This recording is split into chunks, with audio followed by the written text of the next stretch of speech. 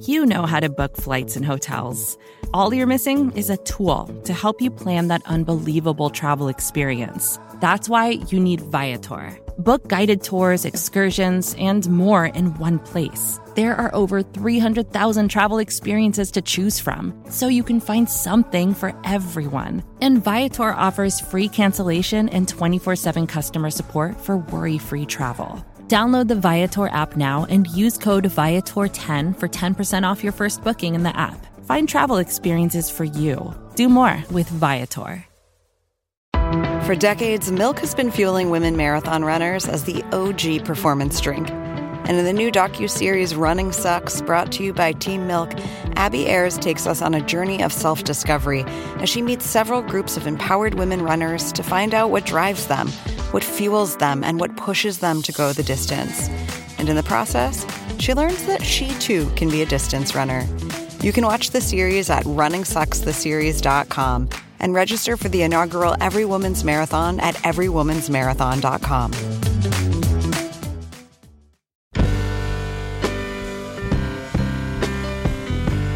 Hello, welcome to the Longform Podcast. I'm Max Linsky. I'm here with my co-hosts, Aaron Lammer and Evan Ratliff. Gentlemen, hello. Hello. I see that the tape on your water bottle matches the tape on our mics. I'll tell you what, man. Same source. Yeah? Yeah, it's the Okay. same tape. Same roll of tape. You can get a lot of tape out of one roll. As we move into our 6th year doing this podcast, We've moved on to tape. Some of the observations have become incredibly mundane. who's on the show this week? This week on the show is the editor-in-chief of HuffPost, Lydia Polgreen. Before that, she was the head of the New York Times Global. Before that, she was reporting from Africa for years. She's had a really interesting career, and we talked about how she got into this stuff and those jobs at the Times, and also her current work running HuffPost. Yeah, it's a strange time to be crossing paths with the HuffPost story. Yeah, Not intentional. No, she Not unintentional either. Just random. She and I, we booked this a long time ago, and she's very busy, and so we couldn't do it until now. And in the subsequent time, perhaps part of the reason that she was so busy was that HuffPost was going through all these changes. They laid a bunch of people off a couple weeks ago, and we talked about that and a whole host of other things. Do you subject her to this freezing studio? Yes. Yes. I will acknowledge the heat is out in the office. Thank you for bringing that to my attention. Okay, I didn't know if you knew. Yeah, no one else is constantly told me. I know that your employees wouldn't be like the kind of people who would be comfortable enough to let you know something like that. I estimated it was maybe 40, just above 40 degrees. You were sitting in a particularly cold spot. like a fish, you should have swum to warmer water. I can't feel my hands, Max. If you are looking to heat up inboxes everywhere with an email newsletter, Aaron's very proud of that one. I say again, if you're looking to heat up, you got it, with an email newsletter, there's no better way to do it than with MailChimp. They integrate with everything. Every time I'm signing up for something, I could just activate my MailChimp in there. I can't remember what it was I was setting up this week, but it was just like right there, just a checkbox. Click of a button. Sign into MailChimp, and people can sign up to your email newsletter. Keep it hot. Keep it spicy. Here's Max with Lydia Polgreen.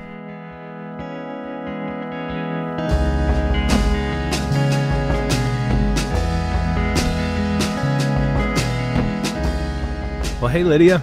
Hi, Max. Thanks for coming on the program. I'm really glad to be here. Me too. Long time coming, this one. We have been corresponding about this for a long time on multiple platforms. Multiple platforms. Yeah. You're a multi-platform person. I am, although increasingly less so.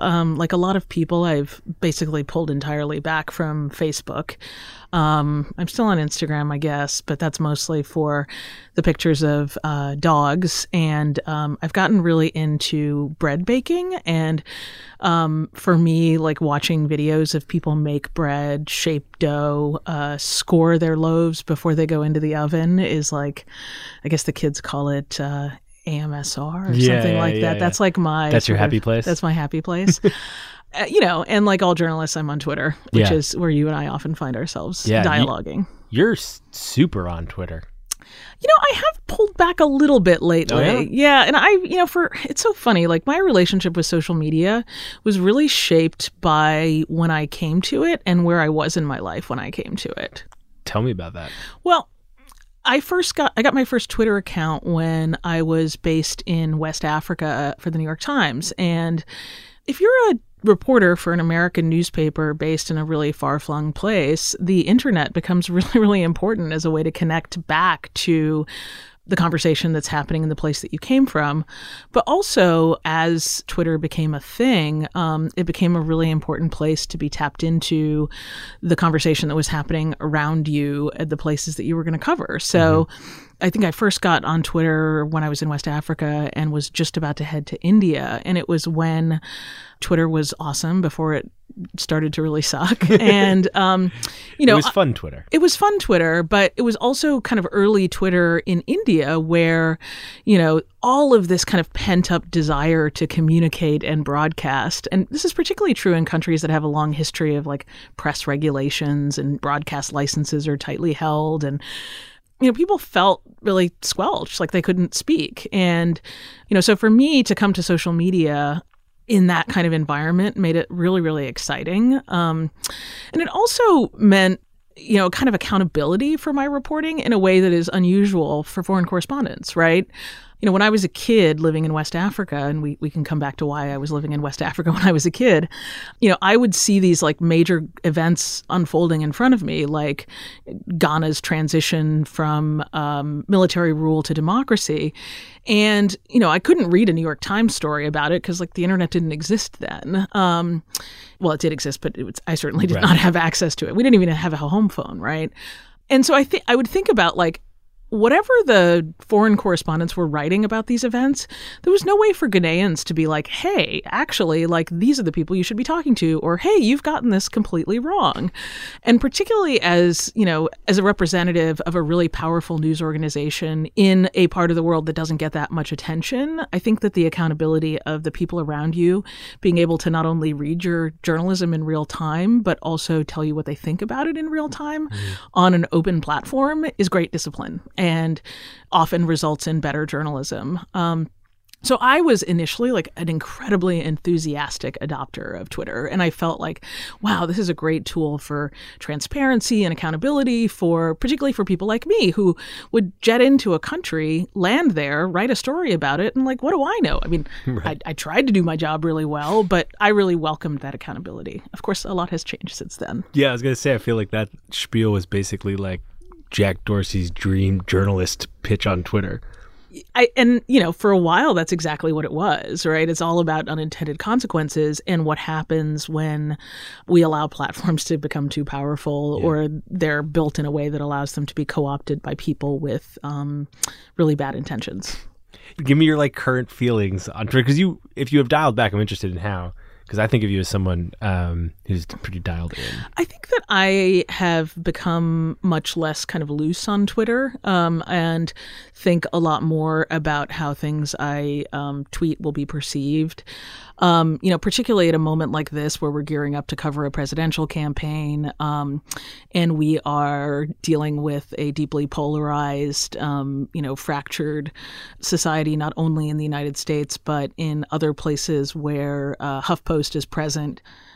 The New York Times, when I worked there, and I was a correspondent at the New York Times for 10 years and, spent a total of about 15 years working there, I was just one person with who'd be out in the field reporting about something, and my opinions, they probably pushed the envelope a little further than my bosses at the Times would like, but it wasn't that big of a deal to the institution. And I do think about it a little differently now that I'm the editor of a publication. But look, HuffPost is not the New York Times, right? I mean, we come from a different kind of journalistic ethos. So I think there's less of an expectation that, look, the editor-in-chief, the executive editor of the New York Times doesn't tweet. And that's a choice that he's made. Yeah. I don't know if Marty Baron tweets. I think it's very occasionally and like with extreme reserve. Another aspect of this is you don't want to be captured by Twitter. Well, that was the other part of it I was going to ask you. Is like, you have like a big important job with a bunch of shit to do. Yeah, Like, and don't you have to like get off your phone a little bit? you could sit in the phone is the least of it, right? You could sit in front of TweetDeck with those huge columns in front of you, just like whizzing by all day, and literally piss away all your time. Yeah. It's very, very easy to do. And when I was a foreign correspondent and was sort of a lone wolf in my pajamas, working at home on stories, I like many writers, would procrastinate by spending endless hours sitting in front of Twitter. And that's just not possible anymore. I mean, I just have like so many other things to do. But the other way in which I'm being captured by Twitter is just letting Twitter become your assignment editor, letting Twitter make you think that you have a pulse on what's actually going on in a place or with a situation, letting Twitter dictate kind of the parameters of the debate. That I think is particularly problematic, and that's something that I've had to really, really pull myself out of. How did you end up in West Africa as a kid? My dad worked in international development. His background was in agricultural engineering and vocational education, and he basically would work for different international aid organizations, development organizations, on projects to help mostly people in the agricultural sector in East and West Africa improve the yields of their crops or get things to market more easily. So that's what took us there in part. The reason, even beyond his work, and the reason that he chose that kind of work, is that my parents were Baha'is. And in the Baha'i faith, there is an expectation that missionary work is basically undertaken under one's own steam. So it's not like if you're a part of a church and they, all raise money and send off a pastor to be a missionary in a country. They essentially call on believers to go to places and, find work and figure out how to spread the faith that way. I should say that I myself, and really no one in my immediate family, is still a Baha'i, but that was a big part of my growing up. And, for people who aren't familiar, it's a religion that I guess I would say it has the same relationship to Islam that Christianity has to Judaism. Okay. And has a lot of wonderful beliefs in it and is a great religion. I just happen not to be a believer. When did you decide that? I think I was never a believer, to be honest. I've always had a tremendous fascination with faith. And I think a tremendous amount of envy for people who felt deep faith, but never felt it myself, for reasons that I honestly can't explain. I think that partly I grew up in a pretty cerebral household, and in a lot of ways the Baha'i faith is a very cerebral religion, and therefore once I sort of had my own consciousness as a young person, I was just much more drawn to science, to philosophy, to literature and things like that. Was there ever a moment where you told your folks I'm not into it? Yeah. I mean, I think more than anything, I just kind of drifted away. And, the Baha'i faith has pretty, despite seeming like quite a progressive religion on issues like race and equality of men and women, there were two deal breakers that as I came into adolescence, it became clear that they were going to be unacceptable to me. One is a prohibition on the use of alcohol and intoxicating drugs of any kind. And, as a teenager, I discovered alcohol and marijuana. And intoxicating drugs of many kinds. And that became a little bit untenable. And it also does not have very progressive teachings around homosexuality. And so, when I started coming into the consciousness of myself as a queer person, that wasn't going to work. And ultimately, I think that led to my entire immediate family abandoning the faith. What was it like growing up in all over Africa? So we moved to Kenya when I was 4 years old. And I should say my mother's from Ethiopia, although we never lived in Ethiopia. And so I'd kind of grown up in, my father is a white American from Minnesota. So, I'm biracial. I'm literally African American. And we moved to my parents actually met in Ethiopia when my dad was an exchange student, and then came back to the U.S., got married. My brothers and I were born here in the U.S. And when I was 4, we moved to Kenya. And, I did all my grade school years there, and then high school we came back to the U.S. for a bit. My dad did a PhD at the University of Minnesota. So I get to claim that I'm from Minnesota because I spent my agonizing middle school years there. Yay, Roseville area middle school. So what was it like? I mean, that's a great question. I mean, I think anybody's childhood is like exactly what it is, right? And you only know what you experience. And for me, I think growing up in Kenya, and we moved around to a bunch of different places within Kenya, that feels like ancient history. I was in grade school, and my memories are sort of fragmentary, but it was on one level incredibly exciting in ways that must have seemed really scary to my parents. Kenya at the time was governed by this guy, Daniel Arap Moi, who was a longtime dictator. And, there were secret police and things like that. There were coup attempts. I remember one coup attempt. I think I was 6 years old when it happened. Where there were tanks rolling through the streets and looting and things like that. But to me, felt like really exciting events, but I think to my parents were pretty terrifying. Were you getting interested? I mean, not when you were 6, but like, what was Kenyan media like? Like, how did journalism come into your life?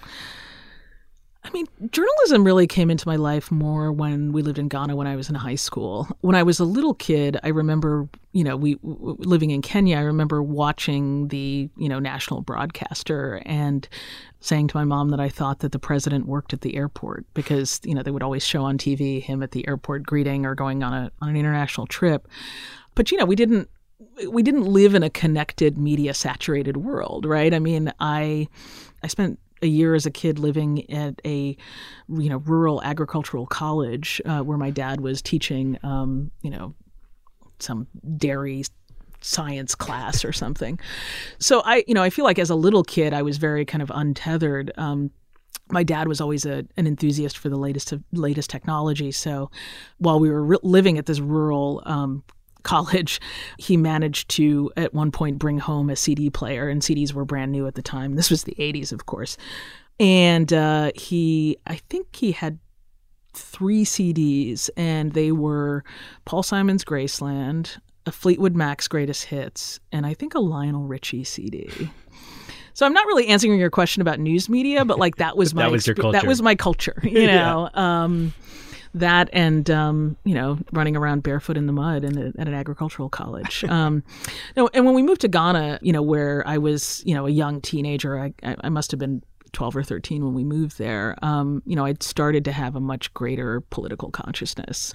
And again, on that note of political consciousness, my dad, who, as I said, is a white American, was very conscious of raising 3 Black children outside of the context of America. And so a lot of my cultural education had to do with him. And because he also knew that my mother was an African and not an African American. And he knew that we would eventually have to go back to America to live as Black people and wanted us to understand what that meant. So, I think I was 12 when my dad gave me a copy of the autobiography of Malcolm X and said, you really need to read this. So there was this whole sort of curriculum of understanding what it meant to be Black in America. But being taught by 2 parents who didn't know that. Yeah. And it was just really interesting that from my father's perspective, this was really a crucial thing that he felt he needed to pass on to us. How do you do? I think he did okay. I mean, look, I am very much kind of globalist in my orientation. I have spent most of my life living in contexts where I am a stranger, as a child, being in countries that were not my country of birth and not the country of my parents.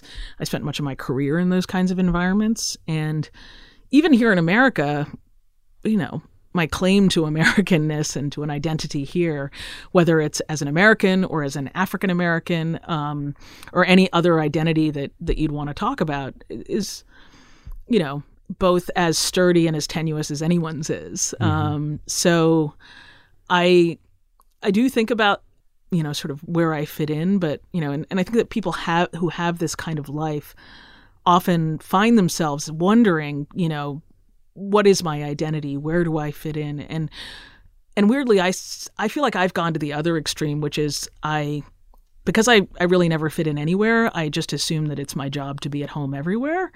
And that's a really great way to be if you're a journalist, because it means that you can go into really any situation and feel like you can navigate it, that you can find a way to understand it, and not be thrown by being an alien, which journalists truly are.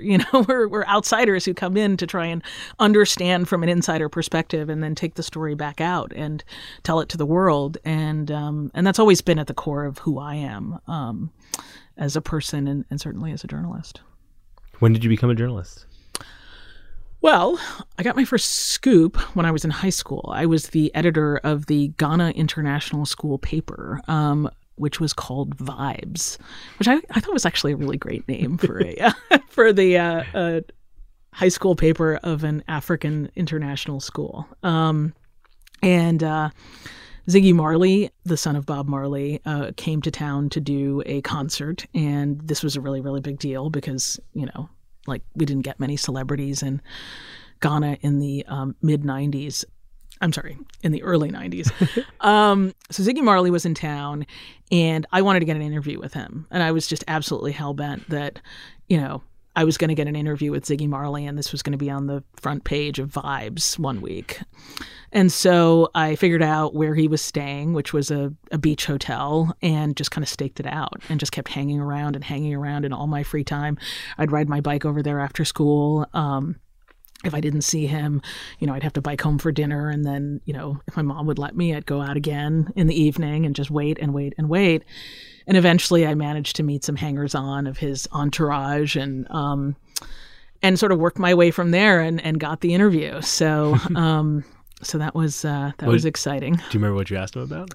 Thankfully, there are no extant copies of Vibes recording what was almost certainly an incredibly lame interview. I worry that my mom has one somewhere that she's like holding in reserve. Well, I'll email her after this. We'll see if we can get it for the show notes. Yeah. It'll be really, really, really embarrassing if you do. So I liked writing. I'd always liked writing. I'd been a really big reader when I was a kid. Like I just loved books. Reading begets writing in many people. And so I'd always been interested in writing. So when the opportunity came up to work on the school paper, I was really excited about it and ultimately became the editor. But, then I went to college, and I went to this tiny liberal arts college in Maryland that has this great books program that's very sort of hermetic. And, I sort of went back into reading as my sort of like primary thing and stepped away from journalism. And at St. John's, where I went, it sort of prided itself on being really kind of outside of current events and not really thinking about what's going on in the world around us, but really be engaging with, Plato and Aristotle and Euclidean geometry and learning calculus by reading Newton and all that kind of stuff. So I had this kind of like 4-year gap where I really didn't engage with journalism at all. And when I graduated and came up for air, I thought, okay, well, what am I going to do with my life? And I thought I wanted to go to graduate school and become a philosophy professor because of the money. Sure, yeah, but for the money, absolutely. And also because it's a super easy thing to do, getting a PhD. Really lucrative and easy, my favorite combination. So I thought that's what I wanted to do, but I hadn't taken the GRE in my senior year at school, and I needed to do that. So I said, well, I'll take a year off and just get a job. And I got a job working for a lawyer, and I remember sitting at my desk, and these were lovely people and nice guy to work for. I remember sitting at my desk and thinking, like looking at the clock and just thinking, like, is like 5 o'clock going to come soon so I can like go and like do something interesting? And it was like a bolt from the blue that I was like, I can't live my life like this. Like, I can't be a person who like sits at a desk and looks at a clock. Like, I lived through a coup attempt when I was 6 years old. Like, I'm destined for bigger things than this, It wasn't quite that grandiose, but it was sort of like, I know something about the world and I'm pretty good about being out there in it and navigating it. And like, maybe the choices that I'm leaning towards are not the right ones for me. So I was chatting with a friend of mine from college who'd just gotten an unpaid internship at a magazine in DC called the Washington Monthly. And he said, well, they need more unpaid interns. If you're really unhappy in your job, like, why don't you come and do this? And I couldn't really afford to. I had student loans. I had, rent. I needed to eat. But I'd supported myself all through college waiting tables. So I was like, maybe if I can intern during the day and wait tables at night, I could do this for 3 months. And I did. And it was exhausting, but also really fun. But, the minute I sort of got my hands on what it was to do journalism. And as an intern, I was doing it at like the lowest possible level, doing research for writers, fact checking, that kind of stuff. But I just kind of instantly knew that that I'd hit on something that would not cause me to look at the clock and wonder when the day was going to be over. How'd you get from there to, running bureaus for the Times? I worked at the Monthly for about a year. Eventually, the legendary editor of the Washington Monthly, Charlie Peters, took pity on me and gave me an actual salary when he learned that I knew how to work a spreadsheet and could balance the checkbook for the Washington Monthly. So my official title was business manager, but I sort of spent 50% of my time doing that, and then 50% of my time doing editorial work. I ended up doing that for kind of like your job now, right? Kind of like my time. It's sadly true. It really comes full circle. But I spent about a year doing that, and I think Charlie had wanted me to stay on and become an editor, but I realized that the pace of a monthly policy magazine wasn't what I wanted to do, and so I'd sort of on a lark applied to Columbia Journalism School, and very unexpectedly, not only did I get in, I got a full scholarship. And I sort of thought, go and live in New York for a year for free, maybe learn something, maybe make some connections that'll help me get into a slightly higher metabolism form of journalism that will lead me somewhere. Were you really ambitious then?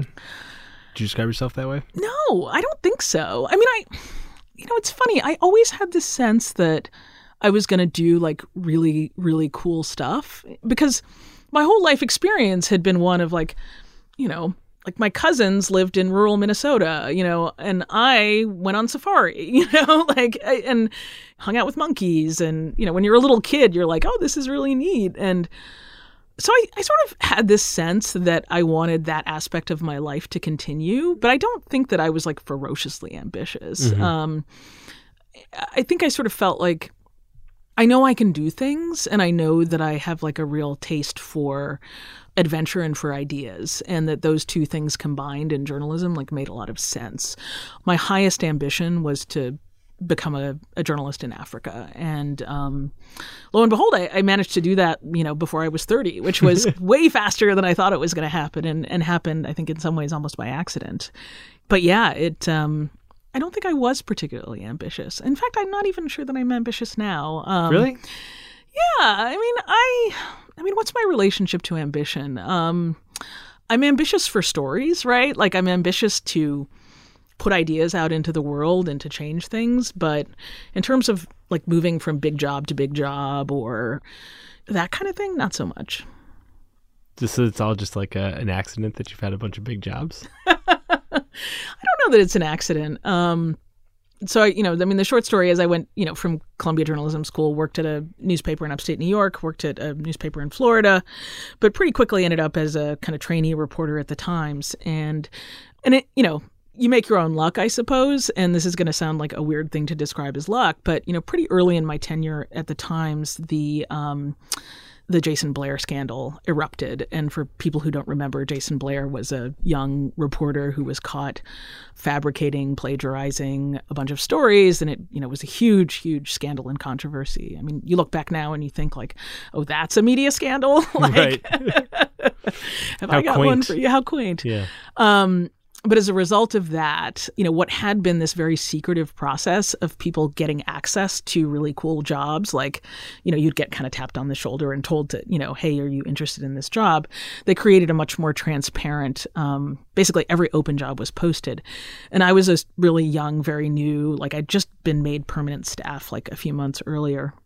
And I put my hand up when the South Africa bureau chief job came open. And I knew that I wasn't going to get it. I mean, 2 of the past 3 executive editors of the Times had been, had been bureau chiefs in South Africa, Bill Keller and Joe Lelyveld. It's an important position. And I was like a punk kid. But because of the atmosphere at the time, the foreign editor sort of gamely invited me into his office and said, happy to talk to you. And I just talked about my passion for reporting, my passion for I mean, it seems silly to say my passion for Africa. I'd actually never been to Southern Africa. Like, all of my experience and whatever could be called expertise was in West and East Africa. But, he was sufficiently impressed that he later called me and said, look, you're not getting this job. We're going to give this job to like a grown up. But until we can actually fill it, do you want to go babysit in the bureau for 5 weeks and, let's see what you can do? And I said, oh, yeah, boy, would I like to do that? That would be amazing.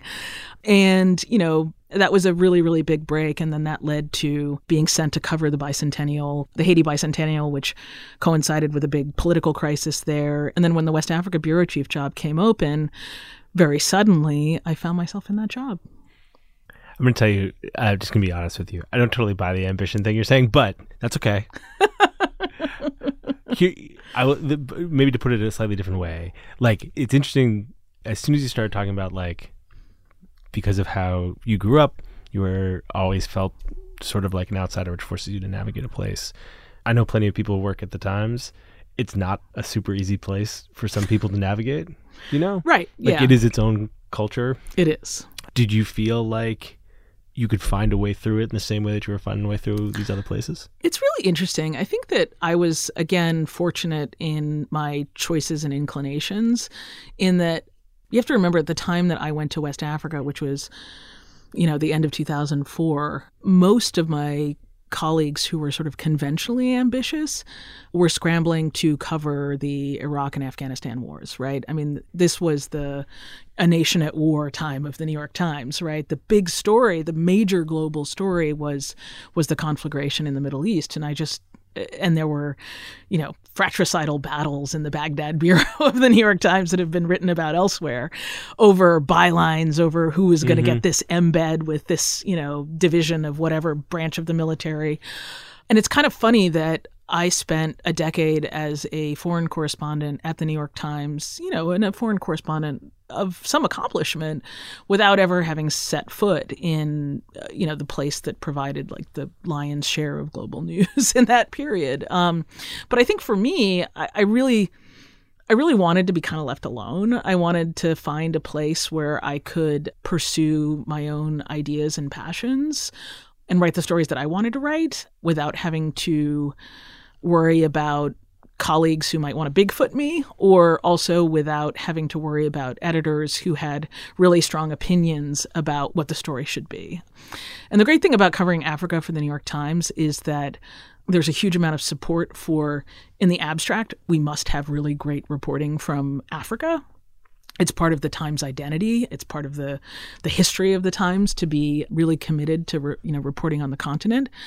But there's not a lot of specificity to what that needs to be. It's sort of the opposite of being the Jerusalem bureau chief, I think. Right. There are a lot of people who have a lot of opinions of what, what the New York Times. And I mean within the institution. Yeah. I mean, there are lots of people outside of the institution who have very strong opinions about what the Times reporting of Africa should be. But those, at that time, those voices, again, pre-social media, pre-a lot of things, they weren't really heard. So perhaps, to concede your point, my ambition expressed itself in finding a lane that felt like a place where I could be myself and run into some open space.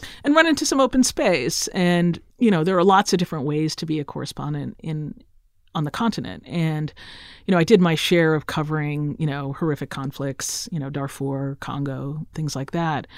But I always had a real passion for writing about how societies managed to live together, and a tremendous interest in the colonial legacy that the continent was saddled with and how that played out in real time. Obviously, my heritage was having a strong interest in economic and social and political development. So I really tried very hard to tell stories about people really affecting their own destinies in meaningful ways, and to get beyond the endless rape, murder, war, tribal tensions type of coverage of Africa, and not just like these are, in the words of our current president, hopeless shitholes, but these are really interesting, dynamic places with as much richness and power in their own way as anywhere else. It's interesting to hear you talk about it that way. Like, I went back and read a lot of that stuff and also read some interviews with you from that time. And it's very focused on Darfur, and I just, to be honest with you, I just assumed that that's what you would talk about. It's like what it's like to cover that. Yeah. I wonder whether you think that a foreign correspondent needs to have some kind of philosophy like that. Like, I feel like what you just outlined was like you had to have some kind of plan or philosophy or interest outside of whatever the sort of like big story will be to make that job work for you. Absolutely. And I think that's true of any kind of journalism, right? I mean, you can be driven by, whatever the news cycle says you could be driven by, or you can attend to the news cycle and then also do things that you feel no one else is going to do and that are utterly distinctive. And look, whenever I do interviews about covering Africa, the thing that people would ask about was conflict. So I talked about it a lot, right? I mean, people hear Darfur and they're like, ooh, tell me more. And it is fascinating. And the crisis in Darfur was, had exactly the kind of complex roots that I'm talking about. And I tried to cover it from that perspective. In addition to doing the kind of close-up live reporting of atrocities and things like that I think are really important to bring to light. But I look now, I mean, Sudan has been going through an extraordinary political crisis, and there are people being killed every day on the streets of Khartoum, and nobody's paying attention to it because Darfur happened to capture the imagination of a set of activists in the West. It was vaulted out as this crisis that everybody needed to pay attention to, and Save Darfur was a hashtag before there were hashtags. But there is a kind of bog standard, incredibly tragic political crisis playing out as we speak in Sudan right now that literally no one is paying attention to, which is kind of heartbreaking. But, it's funny. When I look back at my time in West Africa in particular, the coverage that I'm most proud of, like nobody ever asks me about or remembers, and that's actually covering Nigeria at a moment of like tremendous transition. Nigeria is the most populous nation in sub-Saharan Africa. At the time, maybe 1 in 6 Africans was Nigerian, and that ratio has probably only increased. And, it's this extraordinary country with, rich history, literature, diversity, obviously colonial hangover from the British and beyond. And, the stories that I did about politics in Nigeria, I think were some of the most important journalistic work that I've ever done, because it really was about the things that I care about most, which is how do societies figure out how to govern themselves? And Nigeria had gone from being a military dictatorship, a really brutal military dictatorship, to becoming a democracy. And I was covering one of the first elections where there would be a peaceful transfer of power. And I remember writing a story about a guy who was running for state governor in his home state. And, the stakes for getting this office were so high that 2 of his fellow candidates had actually been murdered. And I don't know, to me, that kind of coverage was the thing that really got me excited. And, to like the diehard Africa folks I didn't have a Twitter feed back then, but in my sort of email listserv circles, that's what we really cared about and talked about a lot. So you had this like foreign correspondent path laid out in front of you, like Times loved you. You could kind of go where you wanted to go. There are people who make their whole lives doing that job and sort of sit down in different places and do the work you're talking about all over the world. That is their journalistic life. What brought you home? It's funny. I grew up as an expat, right? I mean, I was a kid living in other countries, and I've always been skeptical of expat life. There's something sort of slightly deforming about living far from home in this kind of untethered way for long periods of time. I think it affects your character in ways that you don't quite realize. Like how? I just feel like I met a lot of people who were kind of running away from something, who, and maybe there are things that they should have been running away from, maybe it's a terrible family situation or whatever, but you meet a lot of people who spend their lives far from their place of origin. Like people who aren't like quite whole. Yeah. And even though I loved being a foreign correspondent, I kind of knew I didn't want that life. My wife and I, we'd been together since college, and, she's a photographer, so she was able to work, in all the places where we moved. when we first went abroad, we were in our late 20s, and all of the people that we loved and cared about were like super jazzed to come visit us, whether it was in Senegal or in India or in South Africa. But, as we headed towards our 40s, people had young kids, they had aging parents. There were a bunch of, our parents were getting older. There were a bunch of reasons why, if we wanted to stay tethered to these relationships that were really important to us, that we really needed to come back. And so we did. And, I think for us, that was a tough choice, because I really loved the work, and my wife really loved the work that she was doing. But I also, I just didn't want to be a long-term expat. I didn't want to be one of those kind of untethered people. And also, you want to keep growing, right? And the way that you grow as a foreign correspondent is you go to a new place and you learn it all over again. By the time you've done that 3 times, you're like, okay, I understand the process of going to a new place and learning it all over again. And I don't want to do it again. Yeah. And I was offered a job as the deputy international editor, which is a big and important job at the New York Times. And I think I also felt like I'd done a lot as an individual contributor to journalism, but I was really interested in figuring out how to help others do the work that I did, and that might be a way to have a different kind of impact. I think the Times was very always keen to sort of take talented reporters and torture them into becoming editors. And I think it's a sort of necessity, and some are really good at resisting that. And out of a deep sense of love and loyalty and duty to the institution, when asked, I served. And how long did you serve for? Once you came back, how long was it before you took the job at HuffPost? So it was, that's a good question. I think it was couple of years at least. I was a deputy international editor, and then as one of the people who, this was all around the period where the Times was going through, I think, enormous transformation around its digital presence, and you were starting to see a lot more collaboration between the newsroom and what we used to call the business side.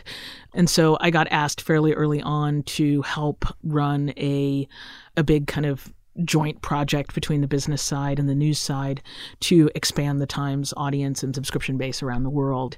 And that was actually really fascinating. I mean, it took me like quite a ways away from the journalism and much more into like product and engineering and, marketing and all that kind of stuff.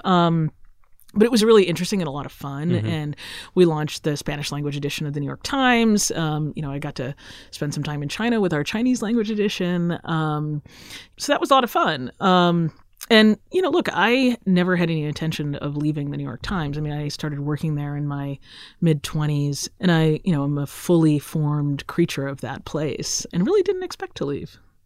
So why'd you go? Well, I think, like a lot of people, I think I went a little bit crazy after Donald Trump got elected. I'd been approached about this job before the election, but I think I was sort of intrigued. The Huffington Post, to me, felt like this really, really great platform with a huge audience that really did need a new vision and identity and a sense of like what it was going to be in the world post Ariana. Ariana had already left, so it wasn't like they were pushing her out and bringing a new person in. It was a thing that was looking for a new identity. But if Hillary Clinton had won the election, I have a feeling that I'd, still be a mid-level manager at the New York Times, happily doing, working on hopefully important and strategic projects, and doing lots of great journalism. But after the election, I just really started to think about journalism, about my role in it, about who journalism was serving and who it was for. And I just became really enamored with this idea that you could create a news organization that was less kind of about the people left out of the political and economic power equations, but actually like for them. And I started to think about the Huffington Post, which has this massive audience and this kind of like tabloidy style, as a kind of populist tabloid response to the current media moment that we're in. And having worked at the Times, which, is an absolutely indispensable institution, it's an elite product. It's a product for people who are educated, people who are interested in buying $1 million apartments. And I don't say that as a knock on the Times at all. I mean, this is an institution I absolutely love, but ultimately it's a question of sort of who at the end of the day is your customer, who is your audience, who are the people you're trying to reach. And I really felt like there was a gap there. And just as there has been an enormous kind of yawning inequality in our society in so many ways, you see it in media as well. There are a handful of legacy media organizations that have survived and I think in the era of Trump even thrived through charging readers directly for their content. And that creates an ecosystem in which you really do have these media haves and have-nots, right? You have at the top of the heap, you have news organizations that are really geared toward serving their paying subscribers. And, their public service mission is extremely important. And the journalism that the New York Times puts out into the world is not just consumed by their subscribers, right? I mean, it sets the agenda for cable news, for other things like that. But if the product itself is fundamentally, products come to resemble inevitably the people who pay for them and to most directly meet the needs of the people who pay for them. And I just was interested in like the other end of the scale, free to consumer media that I felt there needed to be a place for it. And this seemed like a really interesting opportunity to experiment with that. Was it hard to go? Oh, it was hard. It was the hardest thing I've ever done. Because I remember when that was announced, I was like spending a little time in the Times at that point, and it was surprising. Like in the building, it was surprising. Yeah. Because ambition aside, you were like thought of as someone who was like going places. Yeah. There, yeah. And I mean, that's the thing. Was it hard to give that up? I think it was hard. It was very hard to give that up. And, the Times is both, like all newsrooms, the Times is like a family, but the Times is particularly like a family because it's actually run by a family, even though it's a publicly traded company. And, I spent my professional life there. These people were really my family. So it was a really, really tough choice. But the other thing is change is good. And I really wanted to try something different with my life. And, I'm sort of a small c conservative person in a lot of ways. And I felt very comfortable, particularly having had a slightly chaotic and peripatetic childhood, kind of being tethered to the umbilical cord of the New York Times felt really, really comfortable to me. And at this moment when it seemed like the whole world was coming apart, to be like, you know what, I'm going to untether myself and see what happens.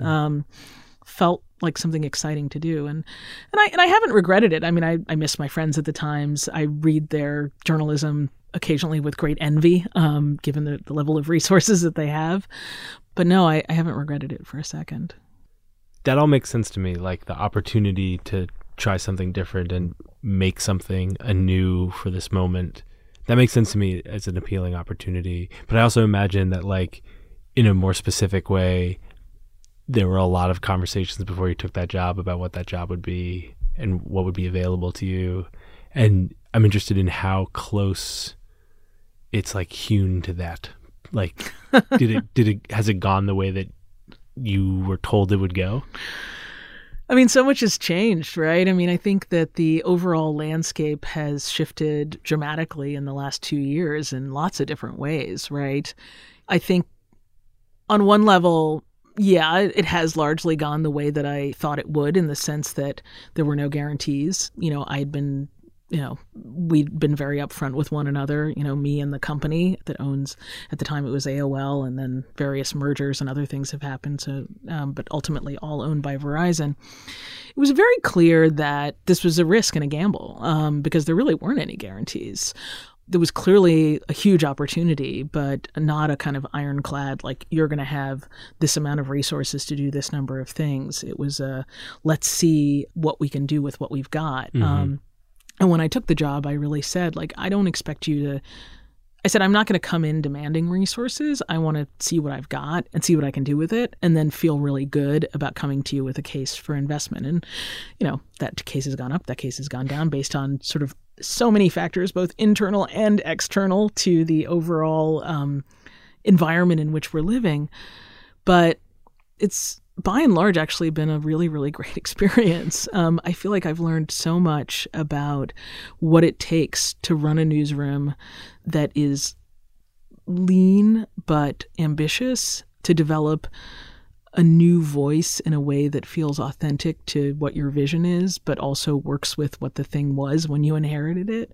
How to manage a big unruly group of journalists who have a lot of opinions.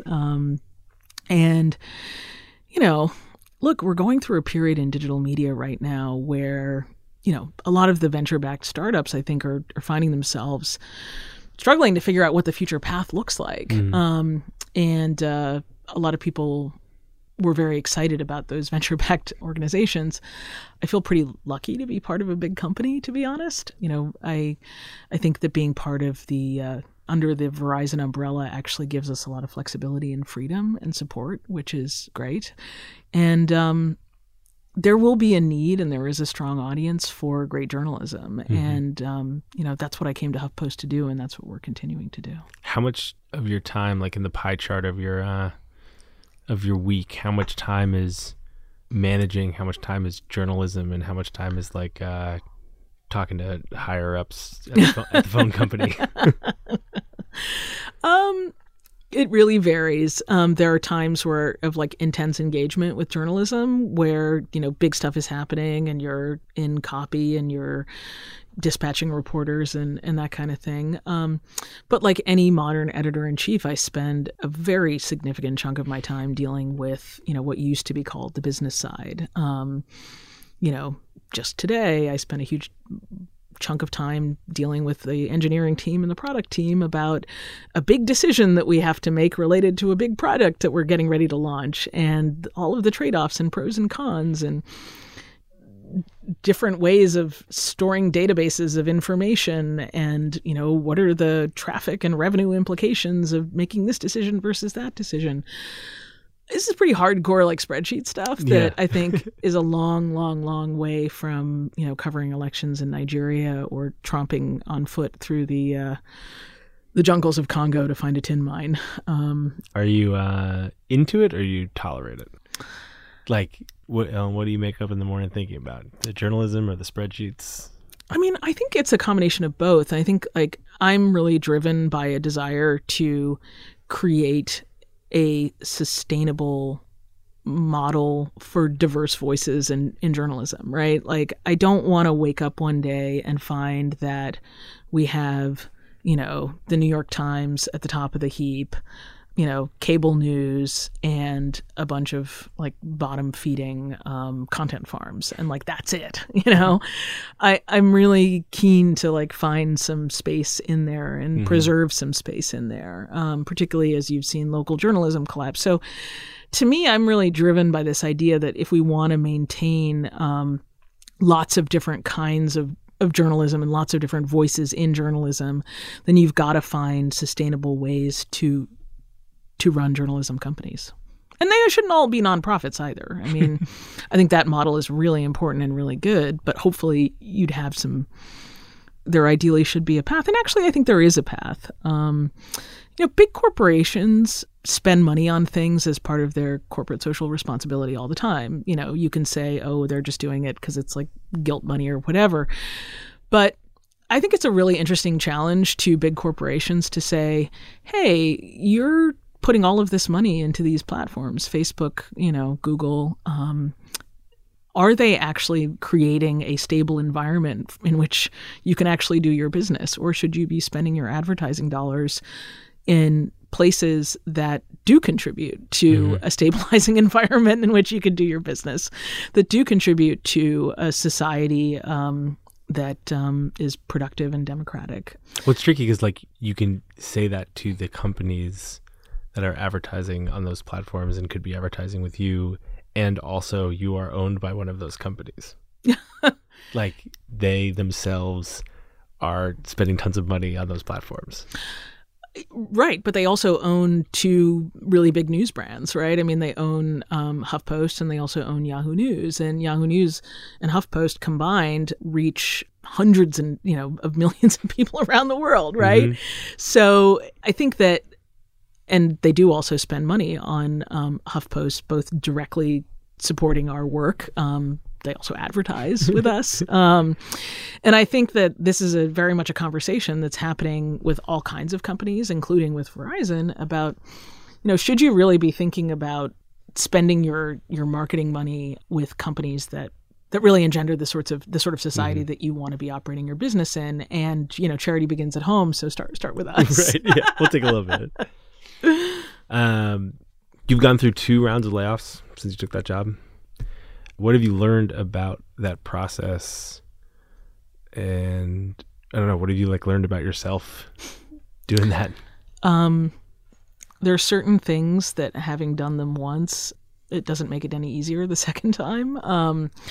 It's tough. It's really tough. And in both cases, these were cuts that were not specifically targeted at HuffPost, but part of the overall corporate environment. The first round was ahead of the merger with Yahoo. And the second round, came after what was a really tough year for Verizon Media, which is what our subsidiary of Verizon is called. And, that's the business reality. You never want to have to, you never want anyone to lose their job. But these are businesses, and business realities do stare you in the face, and you do have to live within the means that you have. But it's painful. There's no question. We've tried as much as possible to make that transition to their next job as easy as possible. There are lots of things you do as a company to do that. But we've also tried to be really strategic in thinking about what are the things that we can actually be truly distinctive at and have a meaningful impact on. And, when you go through this process, that's really what you think about is how do you focus the mind and take the resources that we have to do the best and most impactful journalism that we can. And I don't really believe in doing more with less. I think you do less with less, and you do the things, you choose to do fewer things and you do them better. So that's been my approach. There's you're on Twitter still a bunch. You know that there's this existential sort of digital media crisis I feel like we are in at the moment. Do you feel that? Or no? I have no idea what you're talking about. No, of course. I mean, I think there is an existential digital media crisis, and I think that the whole idea that 80% of new digital ad spend is going to the platforms just means that there are going to be fewer players in the field. That's just a reality, and there's ultimately going to be a winnowing of the field. We've already seen that with Mike, and there will probably be others. I think that the idea of a digital media company going public seems crazy to me now in a way that it didn't seem before. I think we'll see a flurry of merger and acquisition activity happening. I think Jonah Peretti floated that idea to the New York Times that you'd band together all these news brands. And I think that the reality is that the big news organizations that were getting their lunch eaten by digital news organizations, the legacy ones, have caught up and then beat the smaller ones at their own game, right? I mean, they learned how to do SEO, they learned how to do social, they learned how to be fast on breaking news and things like that. And so I think that has led to a real kind of shakeout. At the same time, I think that the need is as great as it's ever been. And there are consumers out there who want the journalism that we're producing. I mean, in a good month, anywhere from 150 to 170 million people come to our website, and that doesn't even count the people who read us on Apple News or all these other places where we publish. So there's enormous demand. The question is, can you make money off of that audience, and can you make money off of that audience in a way that is ethical, that's respectful of their privacy? And I think those are the places where our company, at least, and I mean my parent company, we're really kind of invested in thinking about what the future of that looks like. That all makes sense to me. I imagine that there is still some part of you, maybe a part of you that is connected to the Ford correspondent or the Washington Monthly intern who is waiting tables while working for free, that can feel a little bit of what just general journalists are feeling right now, Sure. And many of those people work for you, right? Yeah. So there's some people left in the last couple of weeks, and there's a whole bunch of people left. How do you talk to your staff about it? How do you tell everyone it's going to be okay if it maybe isn't going to be okay? Well, I don't tell them that it's going to be okay. I tell them that we have a really great fighting chance to do something really powerful and amazing here. And it's going to take all of us working really, really, really hard together to make sure that that happens. And I think that when you're leading a news organization, a digital media organization at a time of just constant disruption, you got to be honest with people. You got to level with them that there is a risk. And if they think things are bad in digital media, look at what's happening in local journalism. 250,000 jobs disappeared over, since the early 1990s. I mean, there are more journalist jobs that have been lost than coal mining jobs. It's bleak out there. So I tell them, we're here now. We have this opportunity. We work for a really big, really great company that has invested in us, and we have a shot. So we have to work really hard to be relevant, to create journalism that no one else is doing, to have a deep relationship with our audience. And we're just going to do our damnedest, not only to survive, but to make a mark, to know that we've been here, that we broke this story, that we're doing something that feels really, really meaningful. And I think you just got to hold on to that. Okay. All right. Is it hard to keep that energy up? No, it isn't actually, because I'm a really persistent person. I mean, I remember once trying to get a permit to go to Darfur, because when you be in Sudan, the Sudanese government really didn't want people to go to Darfur, and so they made it really onerous. First you'd have to get a visa to go to Sudan, and you'd go to Khartoum, and then in Khartoum you'd have to go to this basically their version of the CIA or the KGB is who decided who got permits and who didn't. And you'd have to go and just have tea with somebody over and over and over again and show up at their office and sit there. And sometimes you'd be stuck in Khartoum for weeks waiting for this paper to come through. And, apropos of our earlier conversation, there's no alcohol in Khartoum. It's hard, not a ton of diversion. So, and, I never once left Sudan without a permit to go to Darfur when I wanted to go to Darfur. I'm a pretty persistent and energetic person, so I don't give up easily. Hey, Lydia, thank you for doing this. This was great. Thanks, Max.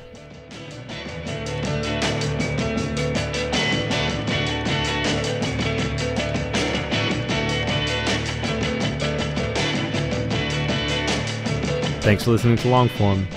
I'm Max Linsky. My co-hosts are Aaron Lammer and Evan Ratliff.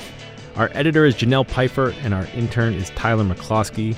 Thanks to our sponsors, MailChimp and Pit Writers. We'll see you next week.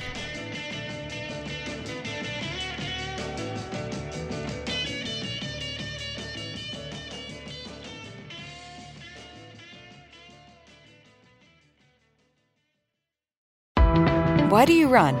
Why does anyone? I always thought that runners loved running, and that's not the case. Most runners hate running, but they choose to do it. In the new docuseries Running Sucks, brought to you by Team Milk, Abby Ayers learns why women runners everywhere are driven to go the distance. It really is about taking my power back and proving myself wrong. Team Milk is about fueling women's performance and helping them along their marathon journeys. You can sign up now for the inaugural Every Woman's Marathon taking place in Savannah, Georgia on November 16th, 2024. Learn more and register at everywomansmarathon.com. Support for this show comes from Fundrise. Buy low, sell high. It's easy to say, hard to do. For example, high interest rates are crushing the real estate market right now. Demand is dropping and prices are falling, even for many of the best assets. It's no wonder the Fundrise Flagship Fund plans to go on a buying spree, expanding its billion-dollar real estate portfolio over the next few months. You can add the Fundrise Flagship Fund to your portfolio in just minutes, and with as little as $10 by visiting fundrise.com/Fox. Carefully consider the investment objectives, risks, charges, and expenses of the Fundrise Flagship Fund before investing. This and other information can be found in the fund's prospectus at fundrise.com/flagship. This is a paid advertisement.